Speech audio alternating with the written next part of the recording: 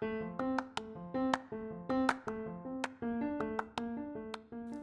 everybody and welcome back to Random House. This is Ryan. I've made a decision that for the next several weeks I'd like to read some American classic short stories.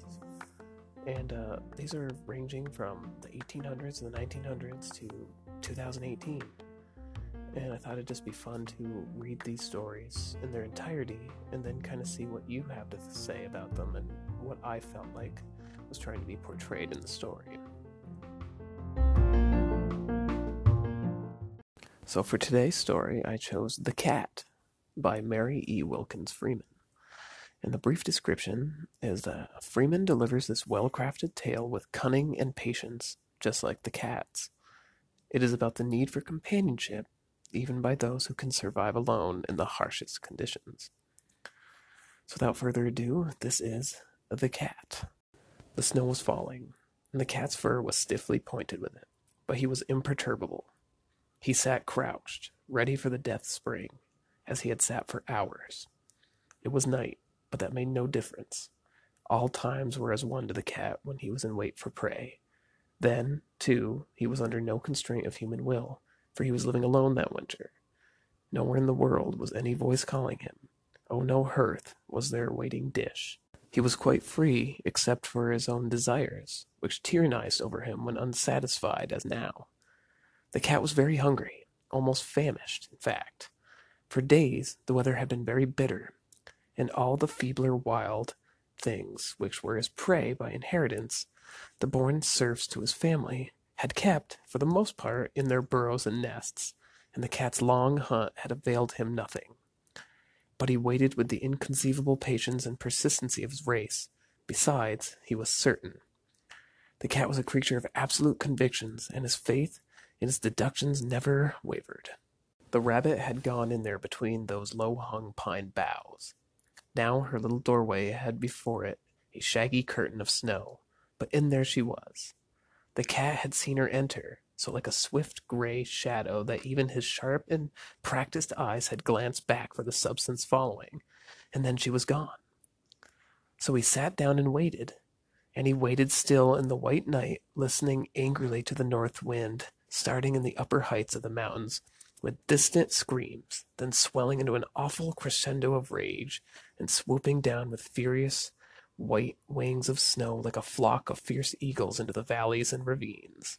The cat was on the side of a mountain, on a wooded terrace.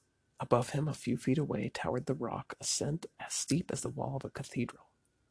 The cat had never climbed it. Trees were the ladders to his heights of life. He had often looked with wonder at the rock, and meowed bitterly and resentfully, as man does in the face of a forbidding providence. At his left was the sheer precipice. Behind him, with a short stretch of woody growth between, was the frozen perpendicular wall of a mountain stream. Before him was the way to his home. When the rabbit came out, she was trapped. Her little cloven feet could not scale such unbroken steeps, so the cat waited. The place in which he was looked like a maelstrom of the wood. The tangle of trees and bushes clinging to the mountainside with a stern clutch of roots, the prostrate trunks and branches, the vines embracing everything with strong knots and coils of growth, had a curious effect, as if things had whirled for ages in a current of raging water, only it was not water, but wind, which had disposed everything in circling lines of yielding to its fiercest points of onset. And now over all this whirl of wood and rock and dead trunks and branches and vines descended the snow. It blew down like smoke over the rock crest above. It stood in a gyrating column like some death wraith of nature. On the level, then it broke over the edge of the precipice, and the cat cowered before the fierce backward set of it. It was as if ice needles pricked his skin through his beautiful thick fur, but he never faltered and never once cried. He had nothing to gain from crying, and everything to lose. The rabbit would hear him cry and know he was waiting. It grew darker and darker, with a strange white smother, instead of the natural blackness of night. It was a night of storm and death, superadded to the night of nature. The mountains were all hidden, wrapped about, overawed, and tumultuously overborne by it. But in the midst of it waited, quite unconquered, this little, unserving, living patience and power under a little coat of gray fur. A fiercer blast swept over the rock, spun on one mighty foot of whirlwind athwart the level, then was over the precipice. Then the cat saw two eyes luminous with terror, frantic with the impulse of flight. He saw a little, quivering, dilating nose. He saw two pointing ears, and he kept still, with every one of his fine nerves and muscles strained like wires. Then the rabbit was out. There was one long line of incarnate flight and terror, and the cat had her. Then the cat went home, trailing his prey through the snow. The cat lived in the house which his master had built, as rudely as a child's blockhouse, but staunchly enough. The snow was heavy on the low slant of its roof, but it would not settle under it. The two windows and the door were made fast, but the cat knew a way in. Up a pine tree behind the house he scuttled, though it was hard work with his heavy rabbit, and was in his little window under the eaves, then down through the trap to the room below, and on to his master's bed with a spring and a great cry of triumph, rabbit and all. But his master was not there. He had been gone since early fall, and it was now February.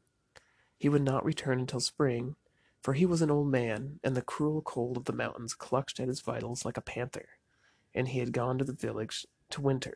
The cat had known for a long time that his master was gone, but his reasoning was always sequential and circuitous.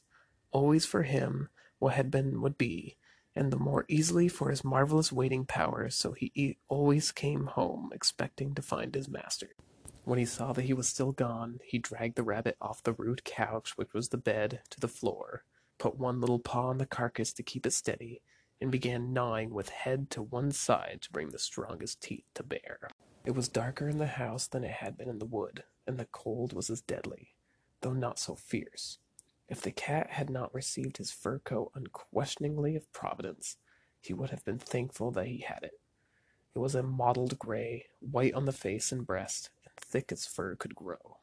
The wind drove the snow on the windows with such force that it rattled like sleet, and the house trembled a little. Then all at once the cat heard a noise, and stopped gnawing his rabbit and listened, his shining green eyes fixed upon a window. Then he heard a hoarse shout, a hallow of despair and entreaty. But he knew it was not his master come home, and he waited, one paw still on the rabbit. Then the hallow came again, and then the cat answered. He said all that was essential quite plainly to his own comprehension. There was in his cry of response inquiry, information, warning, terror, and finally the offer of comradeship. But the man outside did not hear him because of the howling of the storm. Then there was a great battering pound at the door, then another, and another. The cat dragged his rabbit under the bed. The blows came thicker and faster. It was a weak arm which gave them, but it was nerved by desperation. Finally the lock yielded, and the stranger came in. Then the cat, peering from under the bed, blinked with a sudden light, and his green eyes narrowed. The stranger struck a match and looked about. The cat saw a face wild and blue with hunger and cold, and a man who looked poorer and older than his poor old master, who was an outcast among men for his poverty and lowly mystery of antecedents, and he heard a muttered, unintelligible voicing of distress from the harsh, putrid mouth. There was in both profanity and prayer, but the cat knew nothing of that. The stranger braced the door which he had forced, got some wood from the stock in the corner, and kindled a fire in the old stove as quickly as his half-frozen hands would allow. He shook so pitiably as he worked that the cat under the bed felt the tremor of it. Then the man, who was small and feeble and marked with the scars of suffering which he had pulled down upon his own head, sat down in one of the old chairs and crouched over the fire as if it were the one love and desire of his soul, holding out his yellow hands like yellow claws, and he groaned. The cat came out from under the bed and leaped up on his lap with the rabbit. The man gave a great shout and start of terror and sprang, and the cat slid clawing to the floor, and the rabbit fell inertly, and the man leaned, gasping with fright and ghastly against the wall. The cat grabbed the rabbit by the slack of its neck and dragged it to the man's feet. Then he raised his shrill, insistent cry. He arched his back high. His tail was a splendid waving plume. He rubbed against the man's feet, which were bursting out of the torn shoes. The man pushed the cat away, gently enough, and began searching about the little cabin. He even climbed painfully the ladder to the loft, lit a match, and peered up in the darkness with straining eyes. He feared lest there might be a man, since there was a cat. His experience with men had not been pleasant, and neither had the experience of men been pleasant with him. He was an old wandering Ishmael among his kind. He had stumbled upon the house of a brother, and the brother was not at home, and he was glad. He returned to the cat, and stooped stiffly and stroked his back, which the animal arched like the string of a bow. Then he took up the rabbit and looked at it eagerly by the firelight. His jaws worked. He could almost have devoured it raw. He fumbled, the cat close at his heels, around some rude shelves and a table, and found, with a grunt of self-gratulation, a lamp with oil in it that he had lighted. Then he found a frying pan and a knife, and skinned the rabbit and prepared it for cooking, the cat always at his feet. When the odor of the cooking flesh filled the cabin, both the man and the cat looked wolfish. The man turned the rabbit with one hand and stooped to pat the cat with the other. The cat thought him a fine man. He loved him with all his heart, though he had known him such a short time, and though the man had a face both pitiful and sharply set at variance with the best of things. It was a face with the grimy grizzle of age upon it, with fever hollows in the cheeks, and the memories of wrong in the dim eyes, but the cat accepted the man unquestioningly and loved him.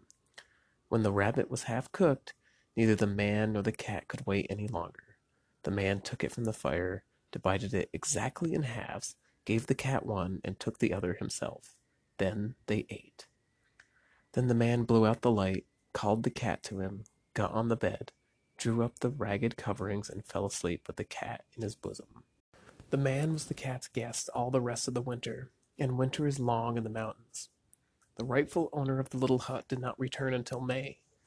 All that time the cat toiled hard, and he grew rather thin himself, for he shared everything except mice with his guest, and sometimes game was wary, and the fruit of patience of days was very little for two. The man was ill and weak, however, and unable to eat much, which was fortunate, since he could not hunt for himself. All day long he lay on the bed, or else sat crouched over the fire. It was a good thing that firewood was ready at hand for the picking up, not a stone's throw from the door, for that he had to attend to himself. The cat foraged tirelessly. Sometimes he was gone for days together, and at first the man used to be terrified, thinking he would never return. Then he would hear the familiar cry at the door, and stumble to his feet and let him in. Then the two would dine together, sharing equally. Then the cat would rest and purr, and finally sleep in the man's arms. Toward spring the game grew plentiful. More wild little quarry were tempted out of their homes, in search of love as well as food. One day the cat had luck, a rabbit, a partridge, and a mouse. He could not carry them all at once, but finally he had them together at the house door. Then he cried, but no one answered. All the mountain streams were loosened, and the air was full of the gurgle of many waters, occasionally pierced by a bird whistle. The trees rustled with a new sound to the spring wind. There was a flush of rose and gold green on the breasting surface of a distant mountain seen through the opening in the wood. The tips of the bushes were swollen and glistening red, and now and then there was a flower, but the cat had nothing to do with flowers. He stood beside his booty at his house door and cried with his insistent triumph and complaint and pleading, but no one came to let him in. Then the cat left his little treasures at the door and went around to the back of the house to the pine tree, and was up the trunk with a wild scramble, and in through the little window, and down through the trap to the room, and the man was gone. The cat cried again, that cry of the animal for human companionship, which is one of the sad notes of the world. He looked in all the corners. He sprang to the chair at the window and looked out, but no one came. The man was gone, and he never came again. The cat ate his mouse out on the turf beside the house. The rabbit and the partridge he carried painfully into the house, but the man did not come to share them. Finally, in the course of a day or two, he ate them up himself. Then he slept a long time on the bed, and when he waked, the man was not there. Then the cat went forth to his hunting grounds again, and came home at night with a plump bird, reasoning with his tireless persistency and expectancy that the man would be there, and there was a light in the window, and when he cried, his old master opened the door and let him in. His master had strong comradeship with the cat, but not affection. He never patted him like that gentler outcast, but he had a pride in him and an anxiety for his welfare, though he had left him alone all winter without scruple. He feared lest some misfortune might have come to the cat, though he was so large of his kind and a mighty hunter. Therefore, when he saw him at the door in all his glory with his glossy winter coat, his white breast and face shining like snow in the sun, his own face lit up with welcome, and the cat embraced his feet with his sinuous body vibrant with the rejoicing purrs. The cat had his bird to himself, for his master had his own supper already cooking on the stove. After supper, the cat's master took his pipe and sought a small store of tobacco which he had left in his hut over winter. He had thought often of it.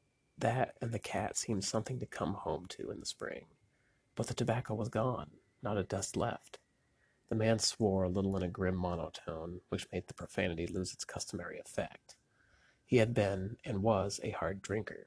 He had knocked about the world until the marks of its sharp corners were on his very soul, which was thereby calloused, until his very sensibility to loss was dulled. He was a very old man. He searched for the tobacco with a sort of dull combativeness of persistency. Then he stared with stupid wonder around the room. Suddenly many features struck him as being changed. Another stove lid was broken. An old piece of carpet was tacked up over a window to keep the cold. His firewood was gone. He looked, and there was no oil left in his can. He looked at the coverings on his bed. He took them up, and again he made the strange remonstrant noise in his throat. Then he looked again for his tobacco. Finally he gave it up. He sat down beside the fire, for May in the mountains is cold. He held his empty pipe in his mouth, his rough forehead knitted, and he and the cat looked at each other across that impassable barrier of silence which has been set between man and beast from the creation of the world. So I hope you guys liked that story as much as I did, because I thought it was very powerful.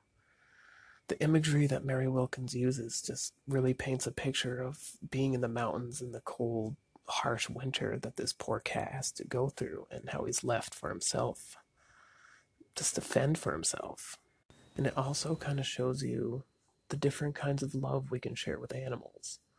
Because I feel both of the male characters in this story love the cat, and the cat loves both characters in very different ways. The owner clearly is described as someone who cares about the cat and shares deep feelings for the cat and worries, but doesn't show that affection that that poor old man that showed up in desperation for food and shelter does. And I think the cat is portrayed as what every cat is, and animals love everybody. And even though the cat only knew this man for minutes, he shared his food and showed that he needed affection just like anyone else in the world would. So that was today's short story. Once again, it was The Cat by Mary E. Wilkins Freeman. I hope you enjoyed it, and tune in next time when we're going to tackle another classic story of American literature.